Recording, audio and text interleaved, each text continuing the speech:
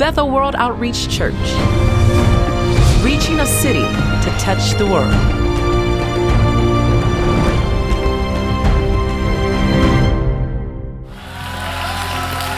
Thank you, Will. Thank you, worship team.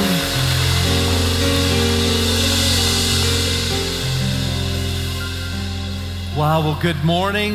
My name is Kevin. I'm a member here, been a member for 13 years. And occasionally they ask me to speak because nobody else is available. Actually, most of the time they ask me, I say no 99% of the time. But Pastor James and Pastor Bruce called and asked, and it's such a privilege to speak in my own home church. Pastor Will did that song just for me, because my sermon today is on the gathered church. Could you say the gathered church? For all of church history,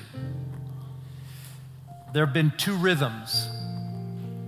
The church gathers and the church scatters. The church gathers, the church scatters. So today I want to talk about the historical significance, the personal significance, the actual reason that we need one another to survive.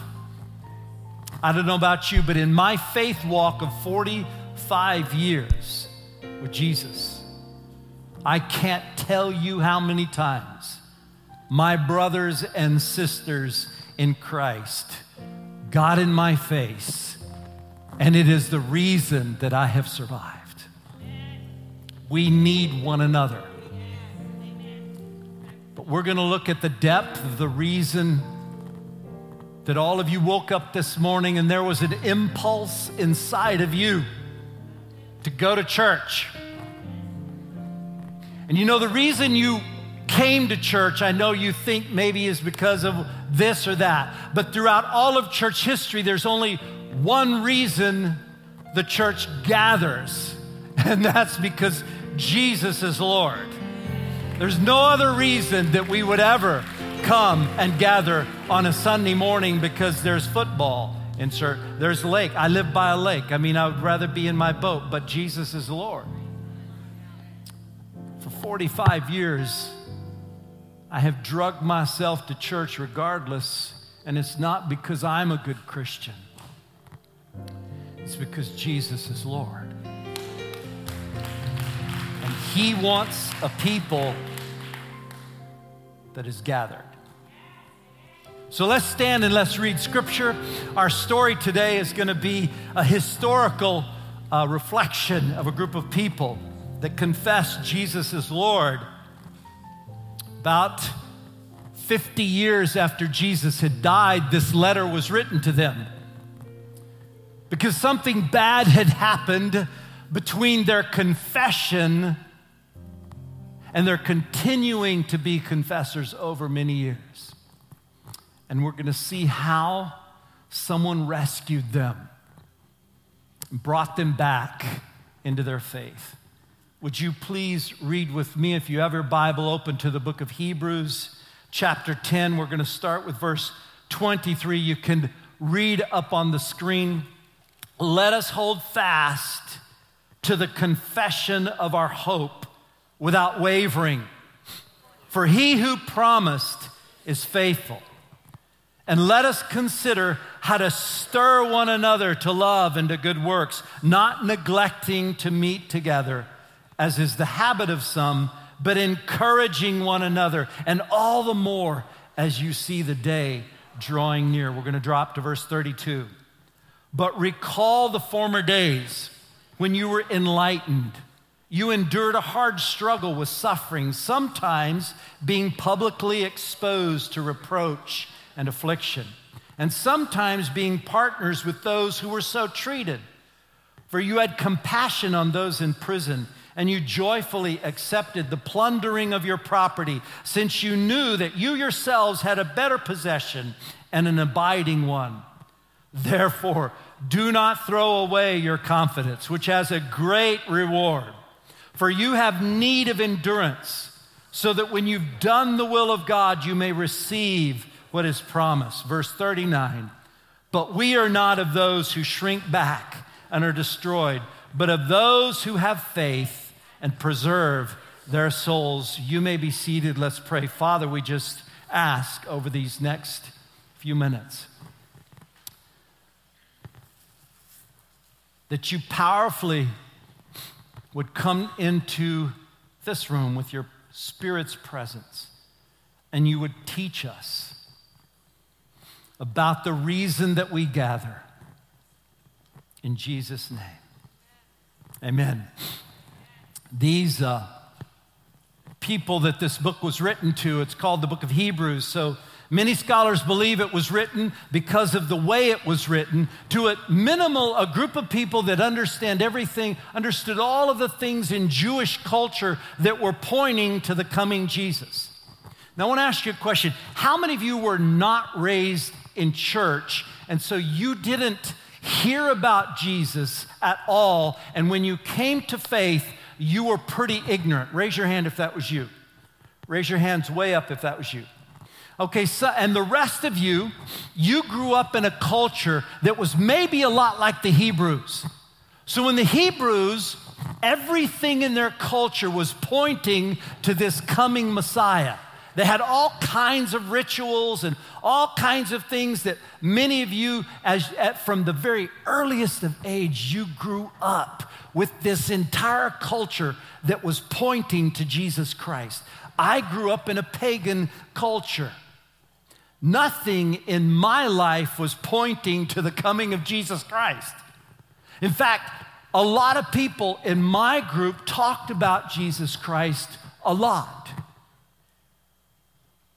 But it was not what you talked about Jesus Christ.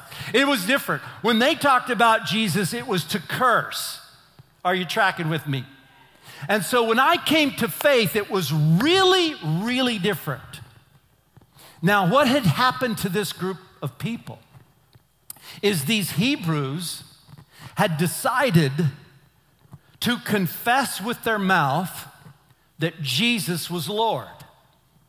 Now, let me tell you something. Regardless if you grew up religious or not religious, if you believe in your heart and confess with your mouth that Jesus is Lord, that is the most cataclysmic twin events that can ever happen in the soul of an individual and in the society that surrounds them. In fact, Jesus is Lord is the most ancient symbol of all Christian confessions.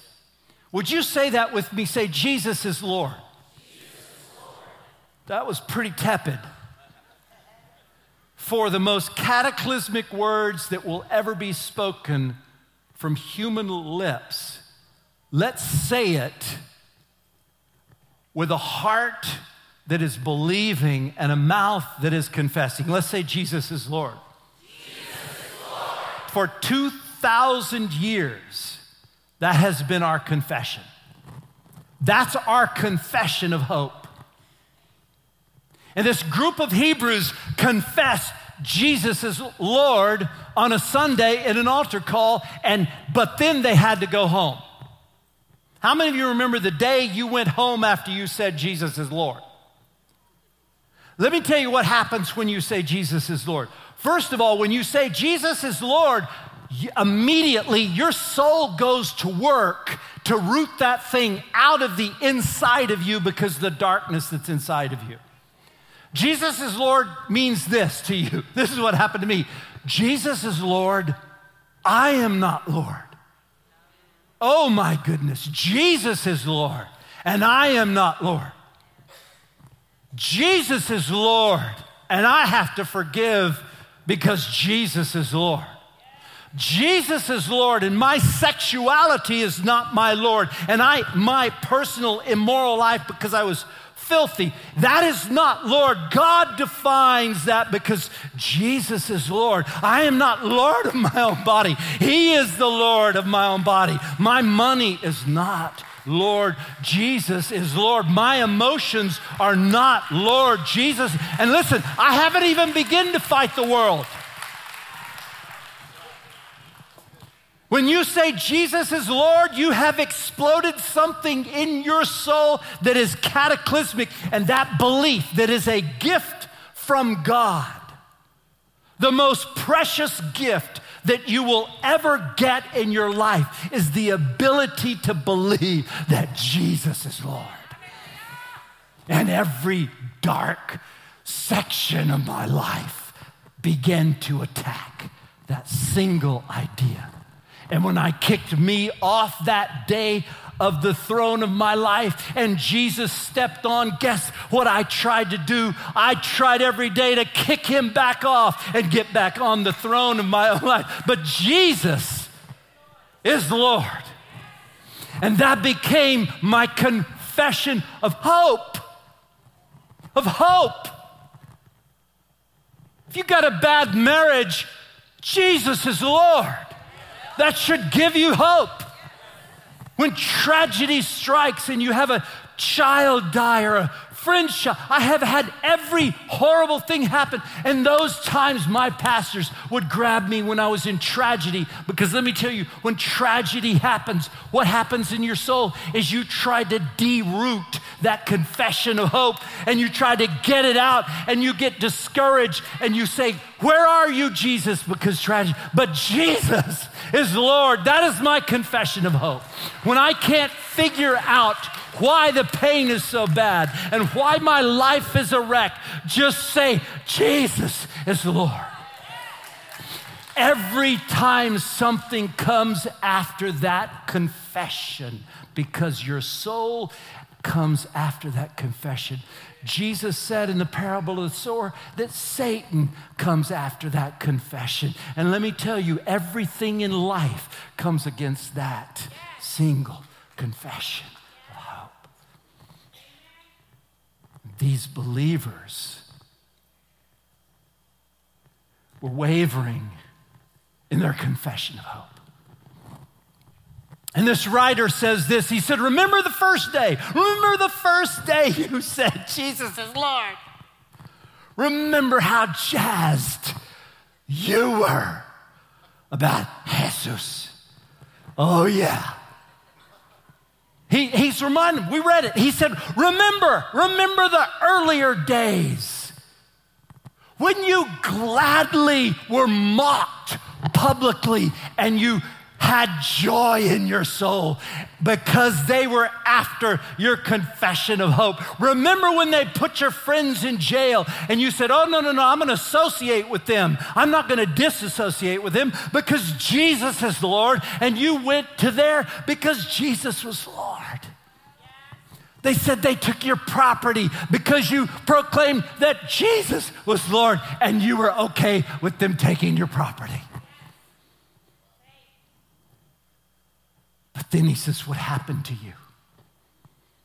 What happened to you? And here's where we come in, the one another, the gathered church. He said, I want you to go to the place where confessors hang out. Let us, everybody say, let us. Let us hold fast, not you by yourself. I have a whole group of us that has fought for me to maintain my confession of hope for 45 years. When I was disillusioned, guess what? My pastor, my best friend, grabbed me by the shirt collar verbally. And he said, let me tell you what's happening.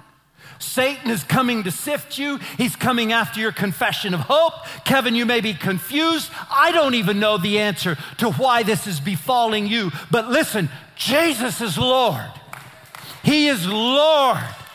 And you do not waver in your confession of faith. Kevin, don't cast away that confidence. Listen, when we read that verse and it's, don't cast away your confidence and you're shooting, you're playing basketball or football. Well, that's okay, but that's not what this is really about. It's your confession of faith. It's your confession of hope. He said, don't throw it away, which means you can throw it away. He says, go to where confessors hang out, which is the assembly. Let us. You know why? Jesus grabbed you by the soul and gave you the impulse to come to church because we're confessors. I mean, how many of you think that's pretty amazing? Now, I know church and the gathering is being trashed everywhere. We come up with all kinds of unique things that are really brilliant. But I want to tell you something. You're no better of a Christian than me.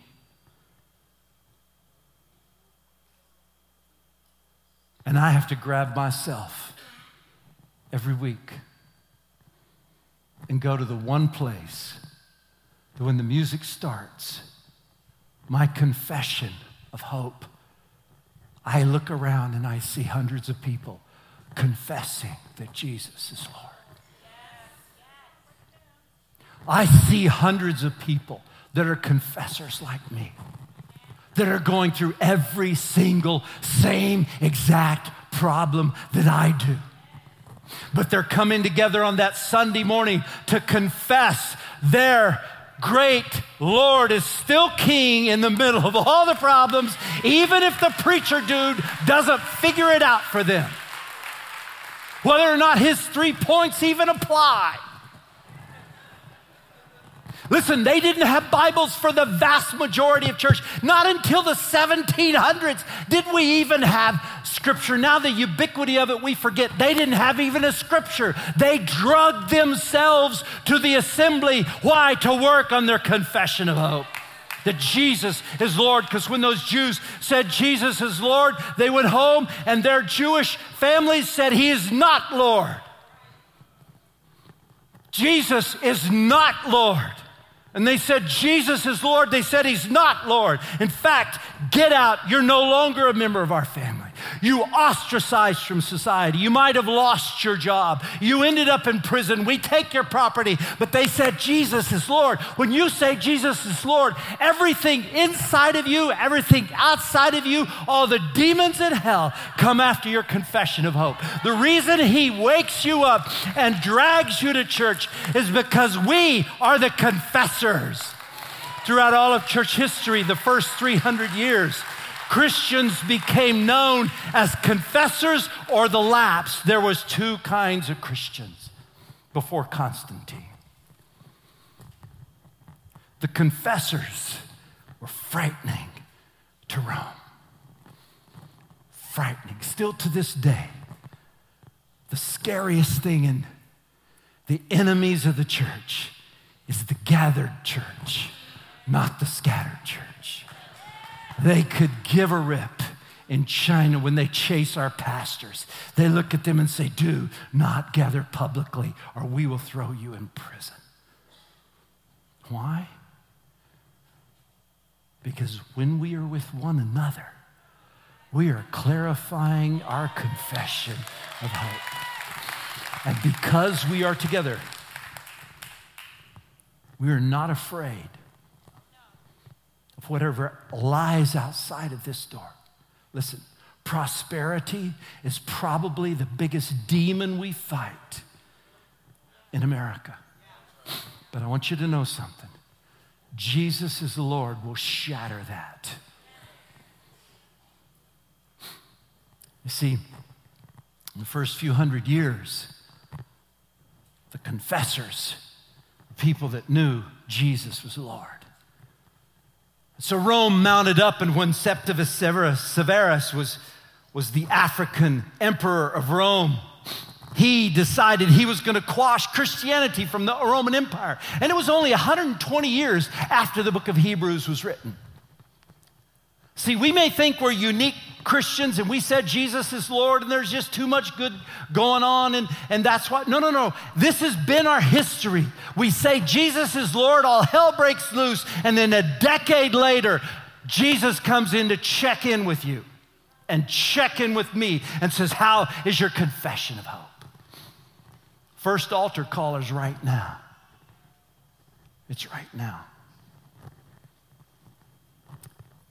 In Scripture, the Bible says this. there is one confession, 3 words, that will be stated by every human that has ever lived.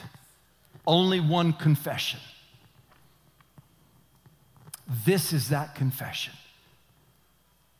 One day every knee will bow and every tongue will confess that Jesus Christ is Lord. You will not escape that confession if you are sucking air and you're human. You will confess it with the hordes of hell in fear and rejection one day. You will confess, even the demons confess that he's Lord. So you'll confess it that way, or in this life, right now, because of belief, because of faith, you can confess in belief, believe and confess with your mouth that Jesus is Lord. There has never been such a thing as a silent church. You cannot be a confessor without confessing.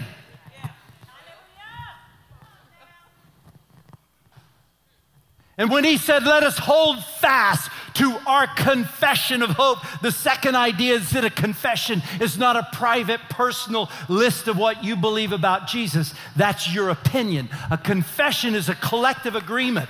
It's always been that. If you study this word, it means a collective agreement. Throughout ancient church history, the church, the real church, the gathered church, the specific church, the local church, there weren't any Bibles, so they wrote down baptism confessions.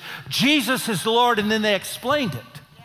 Now, when the Hebrews came to Christ, they got dunked real quick because their whole culture was pointing to Christ. But the church had a crisis when all the Kevin Yorks that were sinful and Gentiles and jacked up came to Jesus. They were clueless. So you know what they had to do? They had to start catechism classes for us idiots.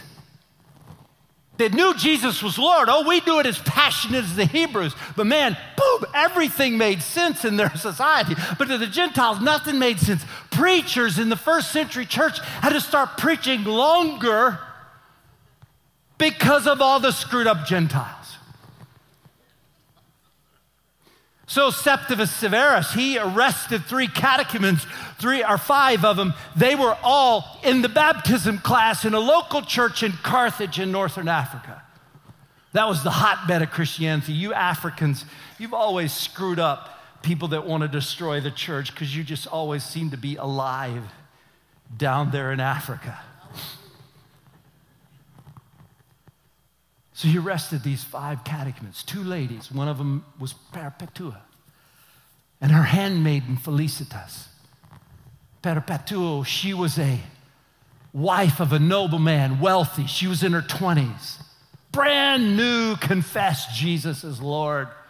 Felicitas, her handmaid, she said, Jesus is Lord. They were jacked up. They didn't know anything. And 3 others. So he arrested them. And he said, confess, listen to me, please listen to me. Confess Jesus is not Lord.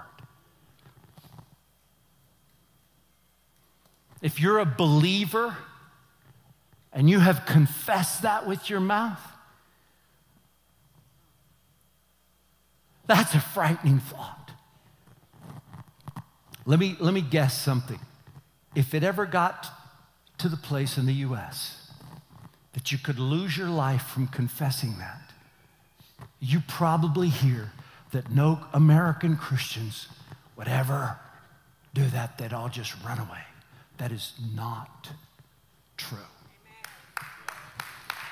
Not because you're great, but because if there is a gift of faith in you, and you believe in your heart, and you confess with your mouth that Jesus is Lord, if you were confronted like many of our Every Nation pastors and church members,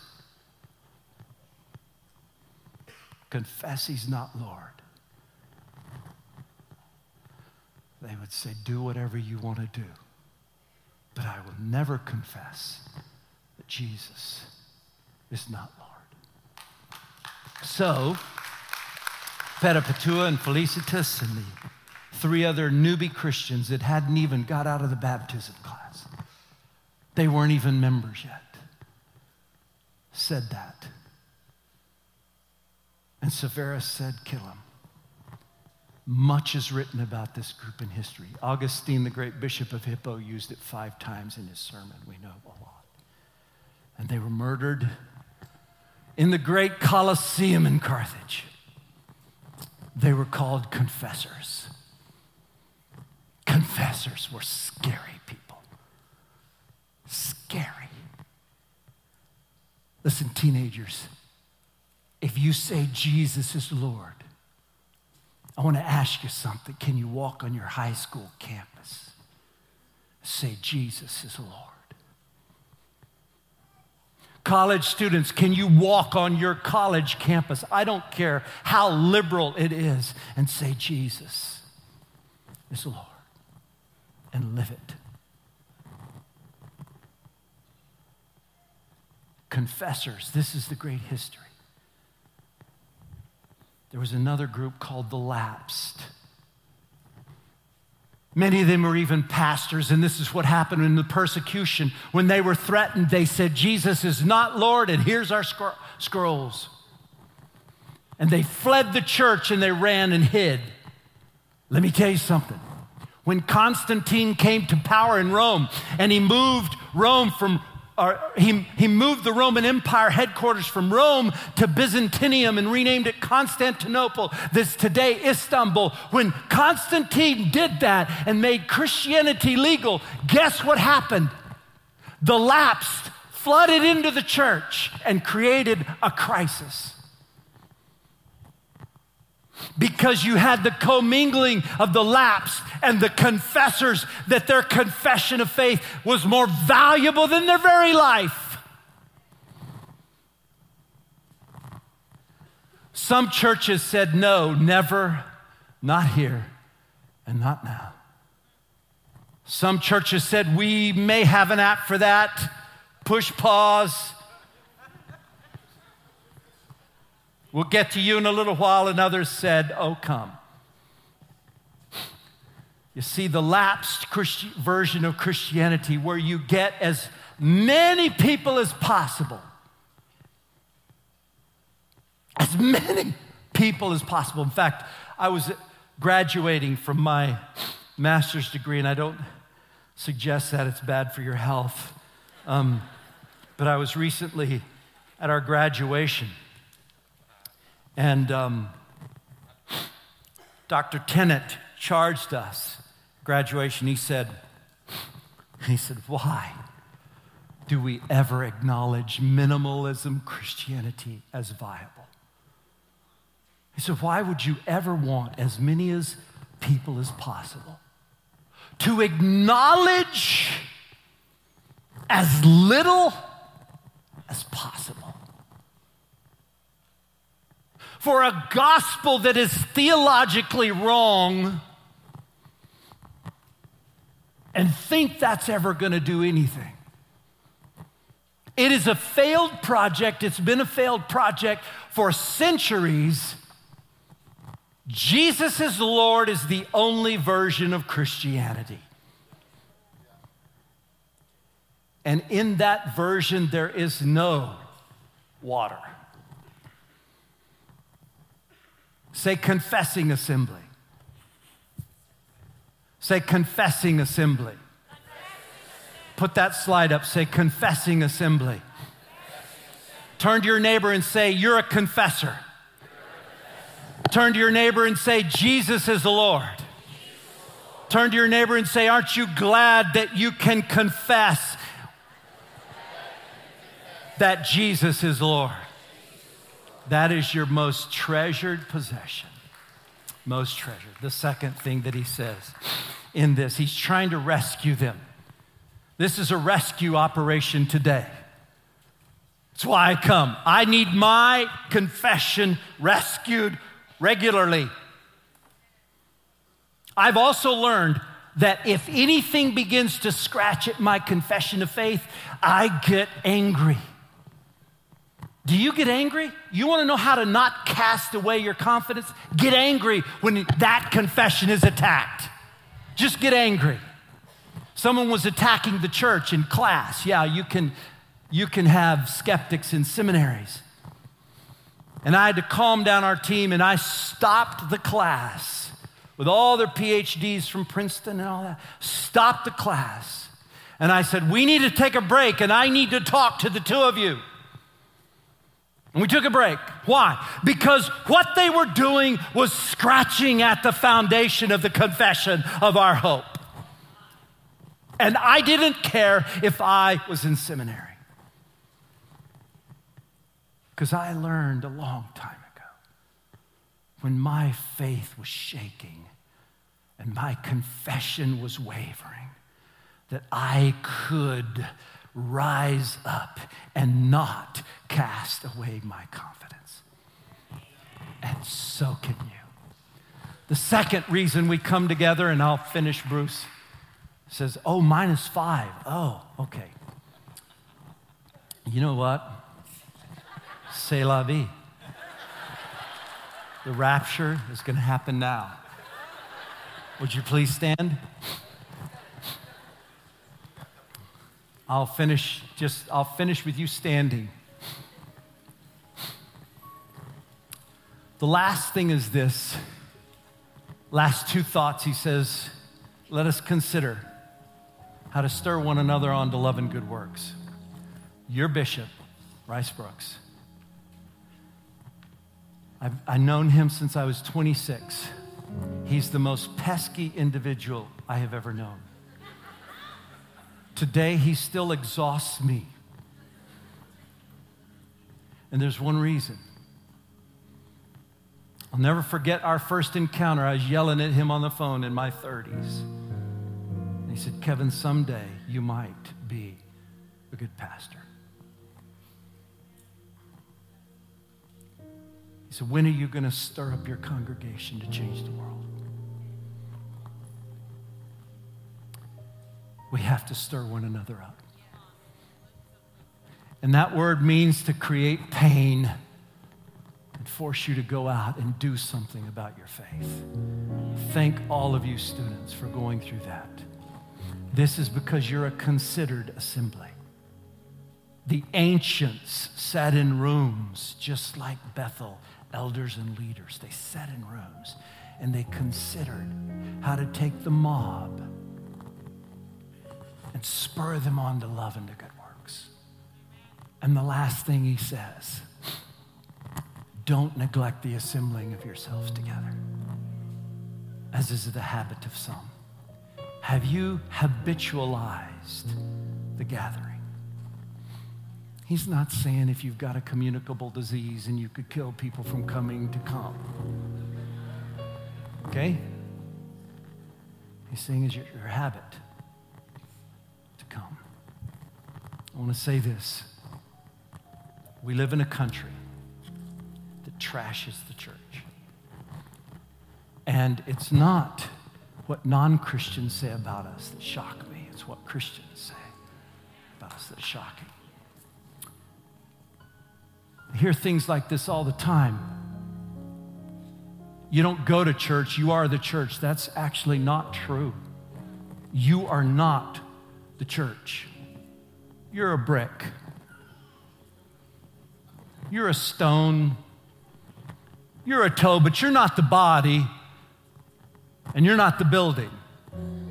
Oh, you may be a living stone, but until you put your brick in an organized building called the local church, there's no definition around you. Nobody cares about your private brick Christianity. You're just a pile of bricks if you're disconnected. Now, this is the other thing I hear, but no church is good enough because I'm a special brick. I've figured out to be a great brick. And there's not, out of the thousands of churches, there's not one good enough for me to insert my little brick in. Yeah. You see, I'm an expert. I've gone to post-grad consulting school. I have a master's degree. But none of that matters. I just know my Bible. Know your Bible, you'll be an expert. Reject all of those ideas. You go to church, you are not the church. With all my titles, I am not the church. Bishop Rice is not the church. James Lowe, he is not the church. And I know Bruce is a German, but Bruce is not the church. We are the church. We are the church gathered. We are the church organized. We are the church of confessors. We come together in God's rhythm to proclaim that Jesus is Lord. That Jesus is Lord. That Jesus is Lord. That Jesus is Lord. That is your greatest treasure. And when you walk out of here today, make sure that your confession of hope is solid and you will rock the world. Pastor Bruce. Good job. If you've watched this message and you want to make Jesus Lord of your life, I've got good news. You can do it right now. I want you to pray with me. Say, Lord Jesus, come into my life for the rest of my life. I acknowledge I am a sinner. I need you, my Savior. I believe you died for me. I believe you were raised from the dead on the third day. And I confess that you are now Lord of my life. If you've just prayed that prayer, I have good news for you. You have eternal life. The next step for you is to get in a Bible-believing church. We volunteer to be that church. But if not us, we pray God's blessings on you as you search for God's best for you. Thank you. Bethel World Outreach Church. Reaching a city to touch the world.